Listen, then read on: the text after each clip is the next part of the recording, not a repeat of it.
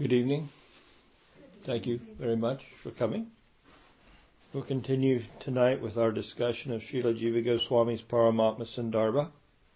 We are in a section of Anuchetas, dealing with Bhagavan's impartiality in relationship to the creative act and his partiality in relationship to his care and loving concern for his devotees when he advents within the material world. So he accomplishes both these things simultaneously. He can mystically maintain his impartiality, and he can at the same time show partiality to the devotion coming from his devotees.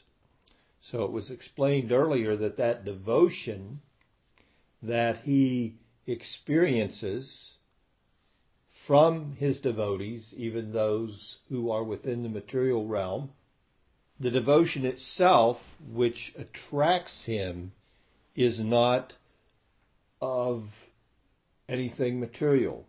That the devotion itself is part of his intrinsic nature. It's actually part of his Hridini Shakti. So this Shakti is coming through we commonly refer to it as Bhakti. And it's coming to us through the agency of those bhaktas that are in possession of it. So the Lord, he's interacting, he's coming into the material world to exchange love with his devotees. And that Jiva Goswami is very much going through great endeavor in this ending portion of his Paramatma Sandarbha to bring out the fact that the entire creative act in relationship to his external energy is done simply for the benefit of the devotees. The rest of the living entities, it's like a side benefit. They have a creation in which they can extend themselves as that they can adopt a false sense of self within that material creation.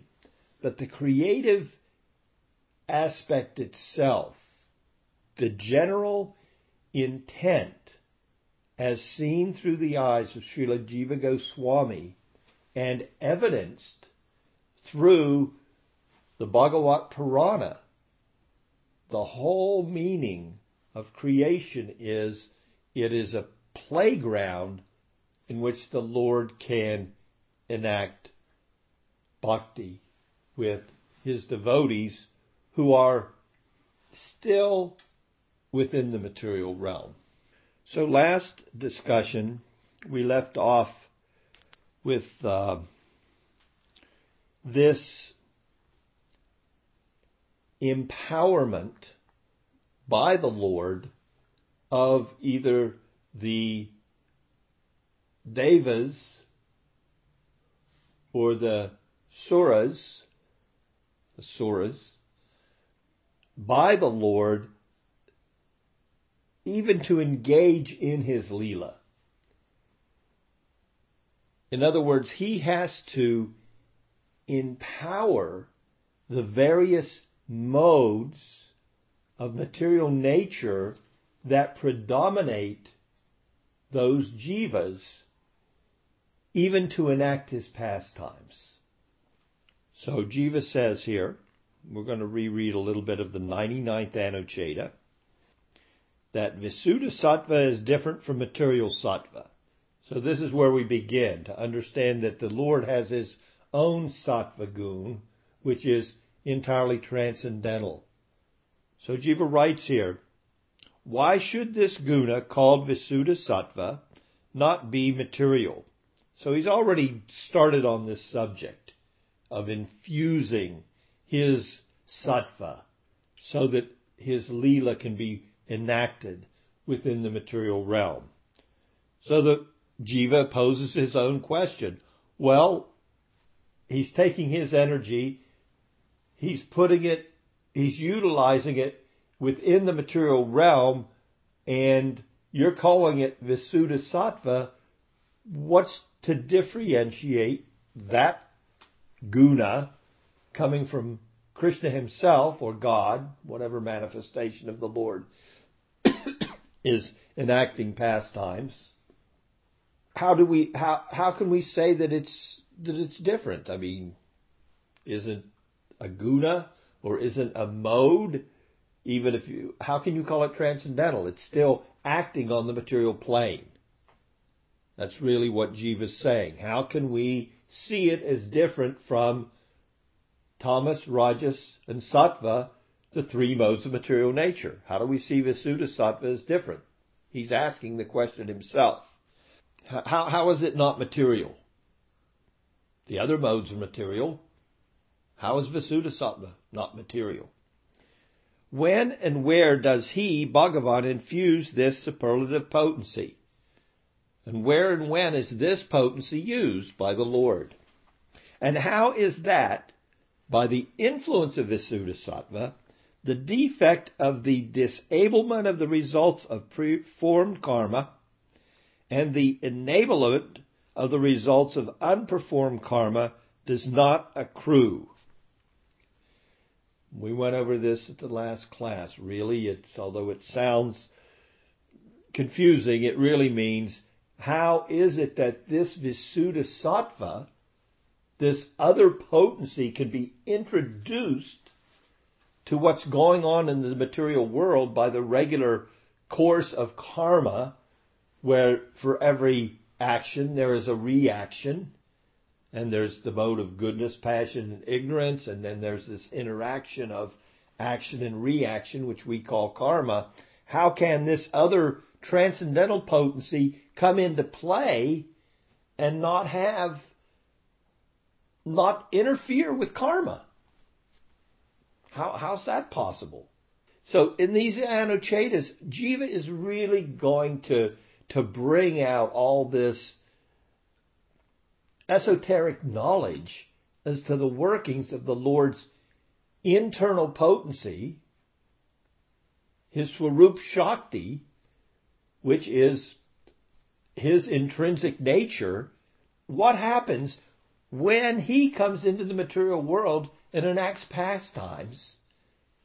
How can he pull it off without just really messing up the gears of material nature? Because he's so powerful, he's so different, and his nature and his transcendental Dham, which itself descends with him, how is it that can come into the material world and just not put the whole material atmosphere on its head, send the whole action-reaction thing of karma and everything in a tailspin, and just, like a hurricane, blow material nature to pieces?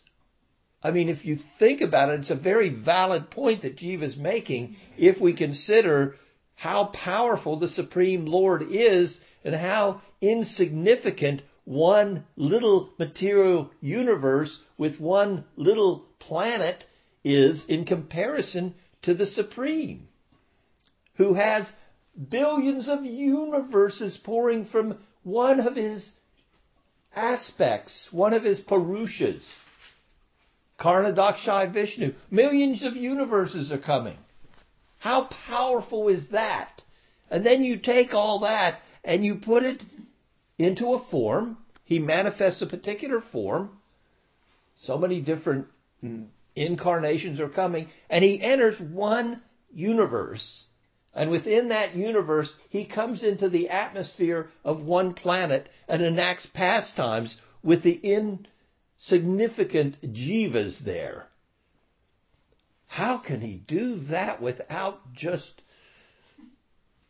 blowing everything to pieces? I mean, think of it quantitatively the power of the Supreme, who can manifest all these unlimited universes and all these unlimited administrators within each universe. And how powerful is that? And then that personality is taking a form and coming in to a specific universe to enact Leela and side with the Suras and defeat the Asuras.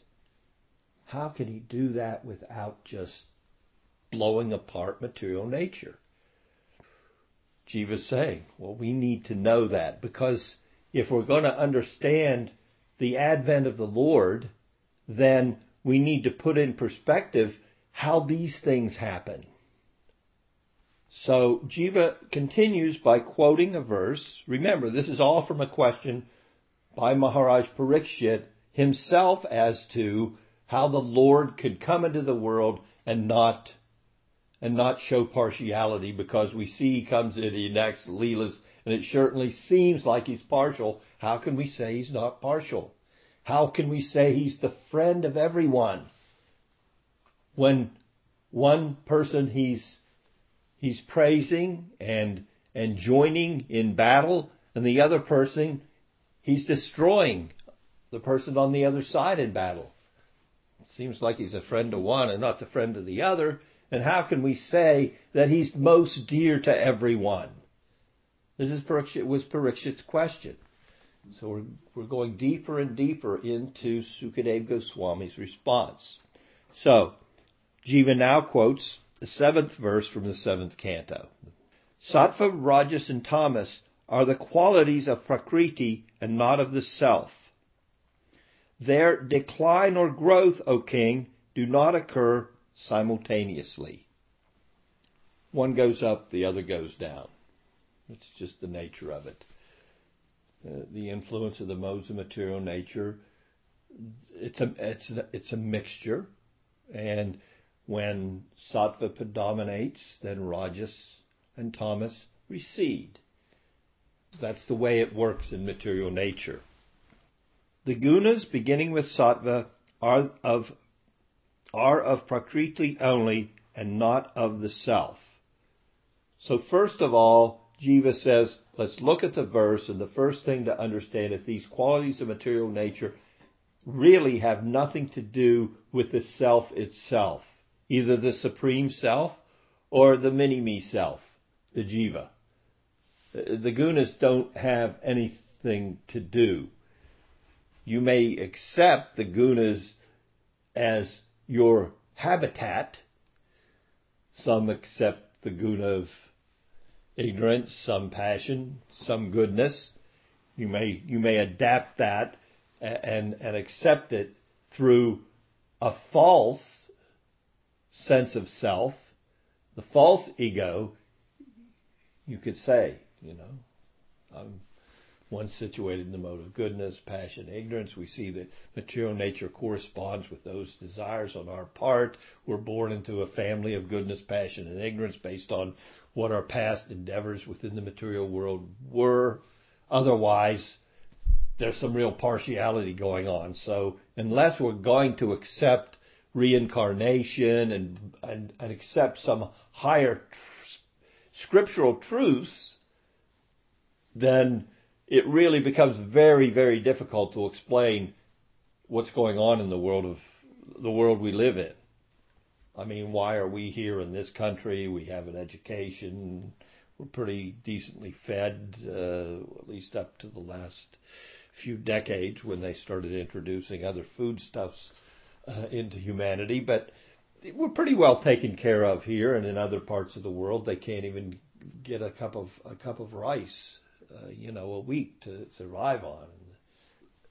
Then we have some real problems when we try to take and look to the world around us and see such disparity, and unless we can enter into the philosophy as presented in Scripture, then there's some real problems there, and people become unbalanced psychologically. God's so partial. I went to Africa on a trip, and the people there were, the children were dying of starvation. You could see the bones coming through their skin. What kind of a God created this world? What kind of a God is that? I mean, you can understand. People could get really psychologically traumatized unless you have some philosophical backing in Scripture. And now we're studying here under the tutelage of Jiva Goswami the fine discrimination of the Bhagavatam, and the questions are so much deeper than even that simple question, that simple observation in material nature. So the value of Scripture as presented in coming in disciplic succession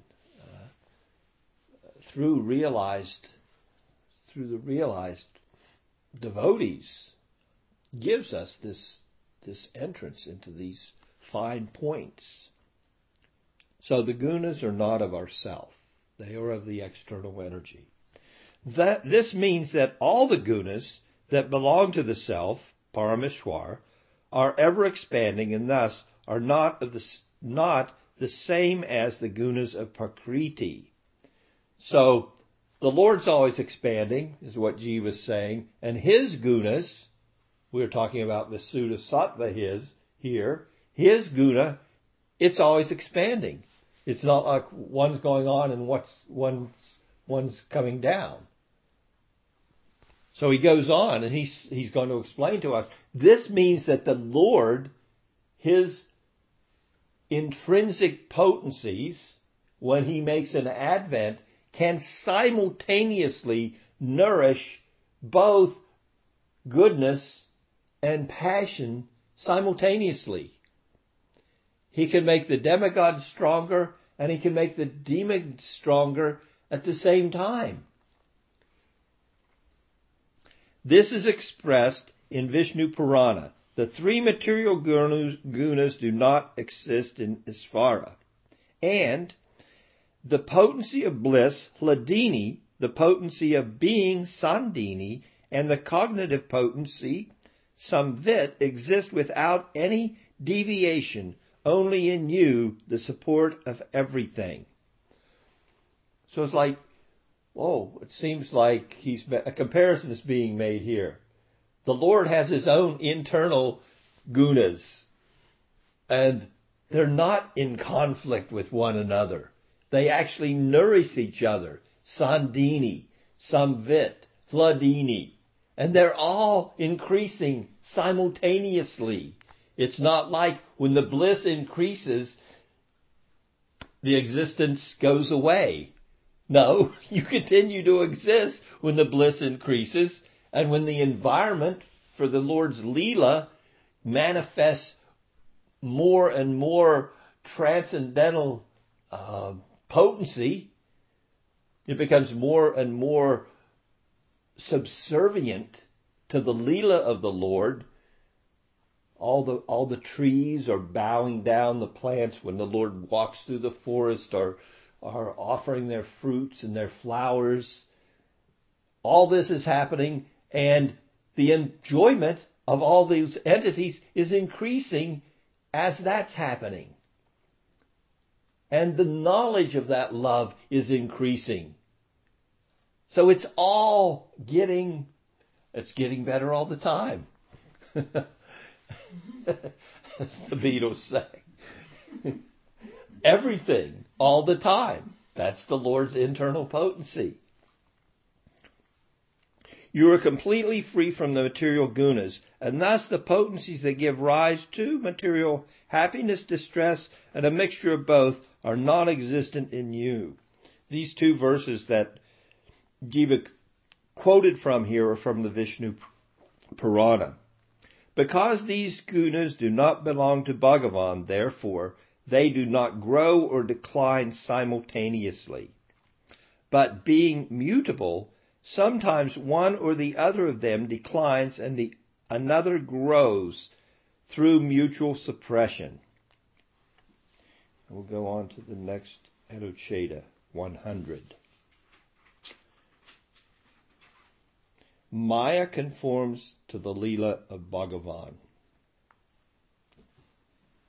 This is a very interesting Anucheta because it certainly looks like when the Lord comes into material nature and conducts his Leela comes under the jurisdiction of the material nature. Certainly appears like that. It appears like the Lord grows from childhood. That he starts to crawl, and then gradually stands up like a regular baby, and he does some amazing things. He grows into a young adolescent, and then he becomes a princely king. So it certainly seems like he's just like one of the gang here. He's just like anybody else, just coming along. Certainly seems, and when he engages in Leela, and it certainly seems sometimes he's defeated and sometimes he's victorious. So how are we to see that, and how is that the deeper esoteric meaning of that Leela that's enacted within the material nature explained through the theology of the Bhagavatam? So Jiva continues. What was the title of the Anucheta? Maya conforms to the Leela of Bhagavan. Thereafter, Sri Sukha demonstrates the Deva's ability in the matter of assisting Bhagavan and that of the Asuras in fighting with him. Additionally, when Sattva or one of the other gunas becomes ascendant, then Bhagavan's Leela appears to be under the influence of that particular guna. After first mentioning this, Sukha then denies it. Then Jiva presents the following, again from the beginning of the 7th canto. Sukadeva Goswami speaks the following. Bhagavan, to whom the qualitative movements of time conform, enables the gods and sages when sattva is supreme, the asuras when rajas is predominant, and the yakshas and rakshasas when tamas prevails. Then Jiva explains this verse. When sattva is predominant, Bhagavan enables the gods and sages. This means that he infuses his prowess, delimited, upadika, by sattva into their bodies, which are constituted of that nature, by which he makes them able to assist him. Similarly, to be explained that when Rajas is predominant, he infuses his potency delimited by Rajas into the Asuras. And when tamas is prevalent, he instills his potency delimited by tamas into the yakshas and rakshasas. He thereby makes it possible for the yakshas and others to combat him and for the gods to incur defeat, while showing himself to be similarly defeated. In this way, it has been shown that Bhagavan undergoes victory and defeat for the sake of the diversity of his Leela, meant to nourish the joy of his devotees. This is described in the narration of the churning of the ocean of milk. So Jiva is pointing out here that what's going on, we could say, under the hood of the Lord's Leela is, in order to, first of all, what's the purpose of the Leela itself?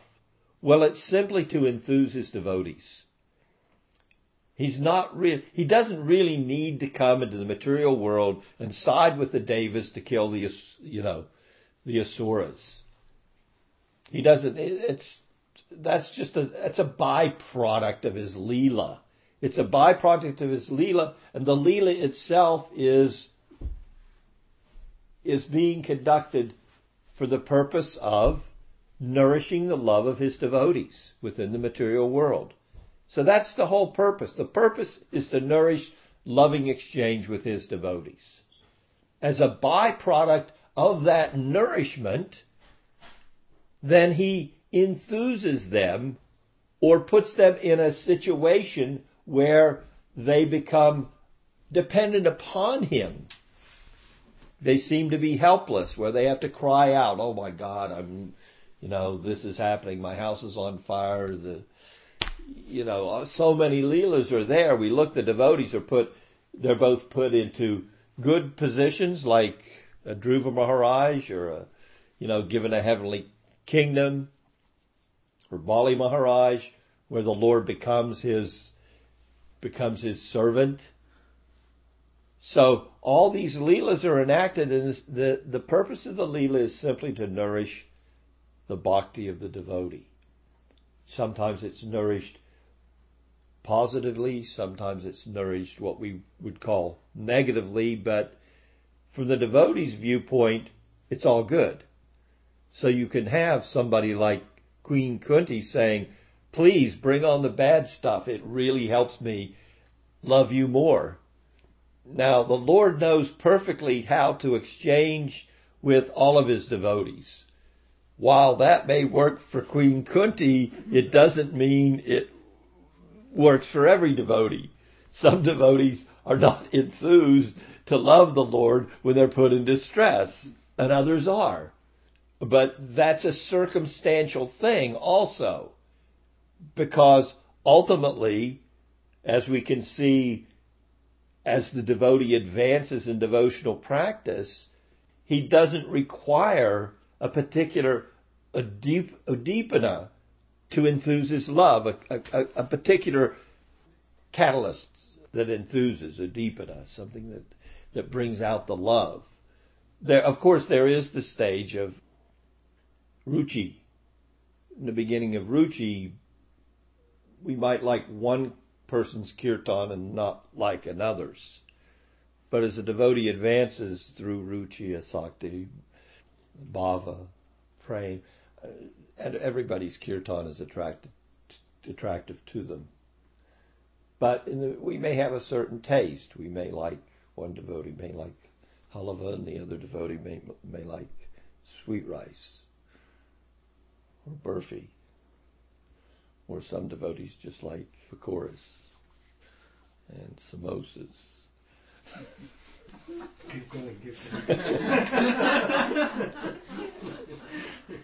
We could have a class just on the foodstuffs. If we can read in Chaitanya Charitamrita the menus of some of the feasts that were served to Sri Chaitanya Mahaprabhu and his associates, the list goes on and on. So many preparations we can't even begin to pronounce the Bengali names for the preparations, what to speak of. What's that one made of? So yes, it's all attractive. It's all good. Again, back to the point of the unlimited power of the Supreme. Now we're talking about him taking a form and engaging in Leela. The point here is his potency is going into a particular guna of material nature, which predominates the character, we could say, or the nature of a jiva. The devas are primarily in the mode of goodness, and therefore, when they're going to win, he's giving his potency into that mode of nature which predominates them. That's the point that's being made here by Jiva Goswami. It's seamless from the viewpoint of material nature. The Lord's Leela seamlessly comes into material nature, and he enthuses the asuras in their modes of material nature, and he He enthuses the suras, the demigods. And sometimes one's victorious and sometimes the other's victorious. But for either of them to even engage with him, he has to enthuse the whole atmosphere with his potency. Because otherwise, what's there to even enthuse him? What's his adipana to even engage in any activities with the jiva? He's enthused by the desire to engage in loving exchange with the devotees. Of course, he enthuses the devotees, and their love enthuses him, and the whole Leela is a byproduct of that, and a way for the Lord to increase their love, his devotees' love. So he engages in the Leelas. Now, the Leelas are so transcendently powerful that even after in time, we look at it through time, the lens of time. Well, Krishna's not here right now. We missed Lord Chaitanya by 500 years. Woe's me. That's not the way the Leela works. The Leela is transcendently powerful. Lord Chaitanya may not be here manifesting the Leela. But then again, he never quit manifesting the Leela. From the transcendental viewpoint, you or I can enter into that Leela. Krishnadas Kaviraj, Vrindavan Das Thakur, they've left us doorways. We can go in with our intellect through doorways and ourselves experience the Leela. The Guru can come, or we can sit with the sadhu, the realized sadhu, and he can relate the Leelas, and we can enter into those Leelas. You could say, well, it's not the same. I wanted to be there when Krishna was actually here. Well, wherever we are in our devotional life, we should relish what's made available to us. Oh, well, Lord Chaitanya's not here right now. Oh, my guru's halfway around the world, so therefore I can't experience devotional service. I can't relish the practice. I can't relish his instructions. It's not the right attitude. It's not going to nourish our growth spiritually. Our growth spiritually, if we can just have the right attitude and see things in the right perspective, then Lord Chaitanya will be here. The Guru will be here. And Vaikuntha will be here. We hear this from Bhaktivinoda. I saw my home become Vaikuntha. What an experience to have. To be that Krishna conscious that you're not seeing anything independently of the Supreme. You're not seeing anything that you're interacting with as not being enthused, as Jiva's explaining here, with the Shakti, the internal Shakti of the Lord. So now we go on to a little bit of discussion of the pastime of the churning of the milk ocean. So now Jiva quotes a verse from the 8th canto, 7th chapter.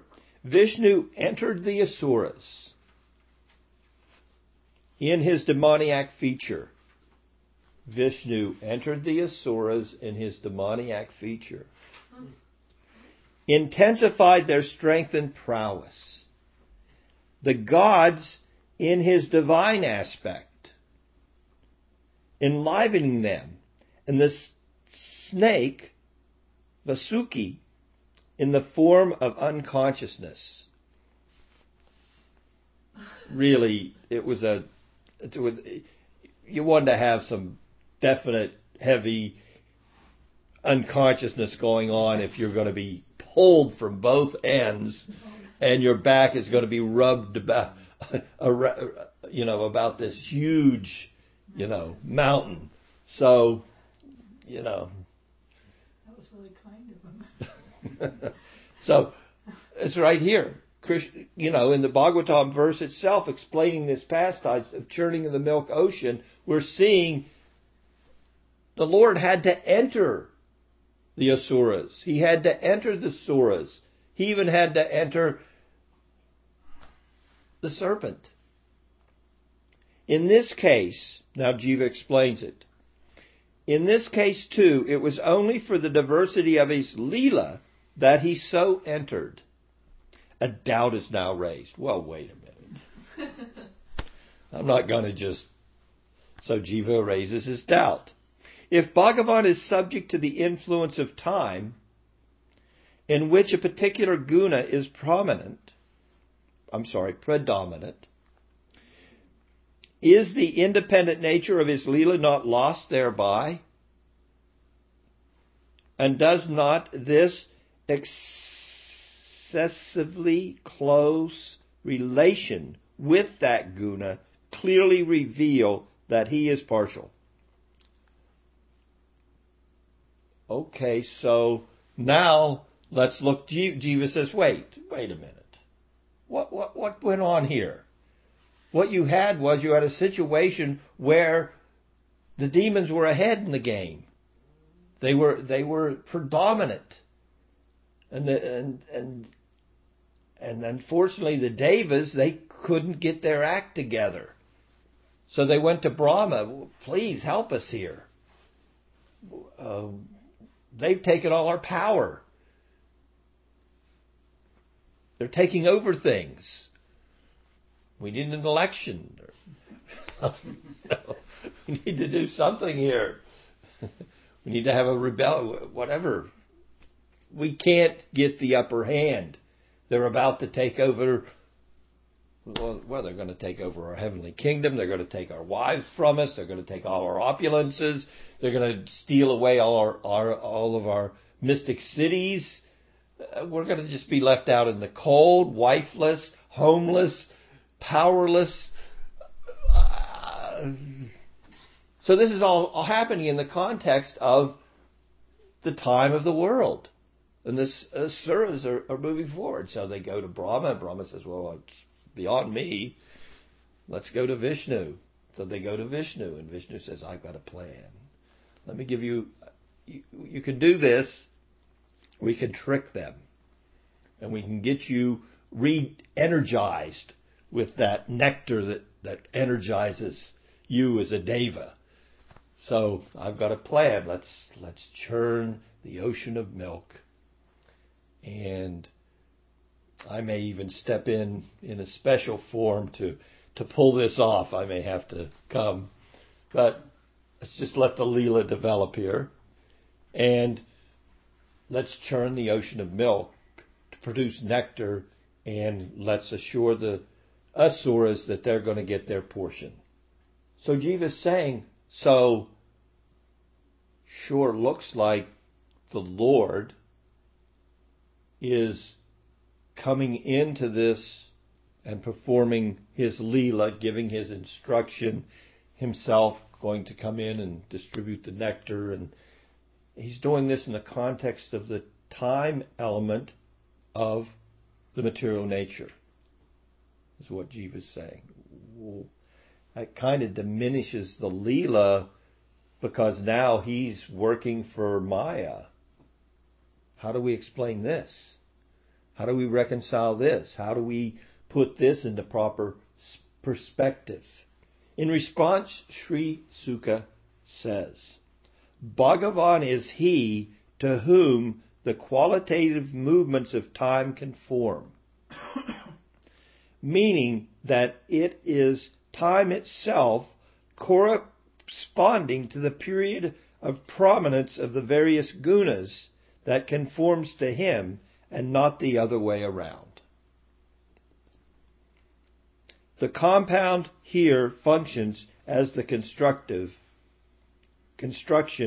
Bhagavat Sarana, one, whose shelter, Sarana, is Bhagavan.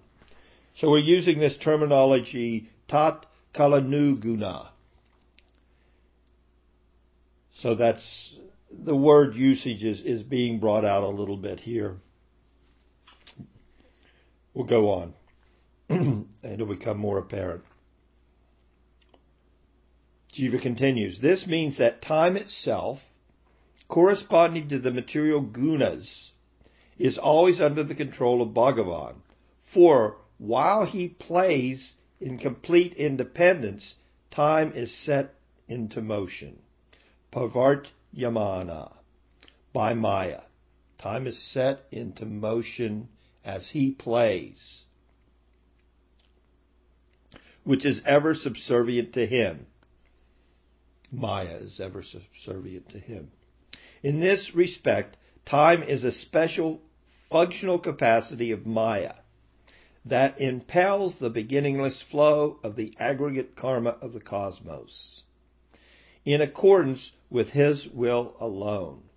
That time is a function of Maya was said in Bhagavatam 10:63-26. Time, destiny, and so on, all these constitute your Maya. Jiva continues, alternatively, the meaning of Tat Kalanuguna is as follows. Bhagavan is he whose qualitative aspect is time, which is ever obedient to him and which is characterized by the power of independent action undertaken exclusively for the sake of blessing his devotees. The sense is then that the various gunas are all impelled by Maya only according to the volitional act of the Lord. This is expressed as follows. O friend of the unmanifest Prakriti, this phenomenon of time by which the cosmos is impelled is your own volitional act, chesta. So, how do we respond? The response is there. Time is really, time I am, Krishna says in the Bhagavad Gita. So you're thinking that the Lord is forced to enact pastimes under the influence of his external energy. And according to the dominion or the rise or fall of the fortunes of the world, you think that's really the cause? But really the cause is all this is happening according to the Lord's volition. The whole material manifestation and any specific aspect of destiny as it plays out within the modes of material nature is ultimately under his control because Maya is his energy. So you really have to, don't look at the Lord's Leela or his involvement when he does this manifest involvement within the material world. You can't look at it from your perspective and say, oh, look. It's like the prisoner saying, oh, look, the king's now here with me in jail when the king visits the jail. No, the king's not like you in jail. He's the king. Although the door may have slammed shut behind him when he walked in, that was to keep you in here, not to keep him in here.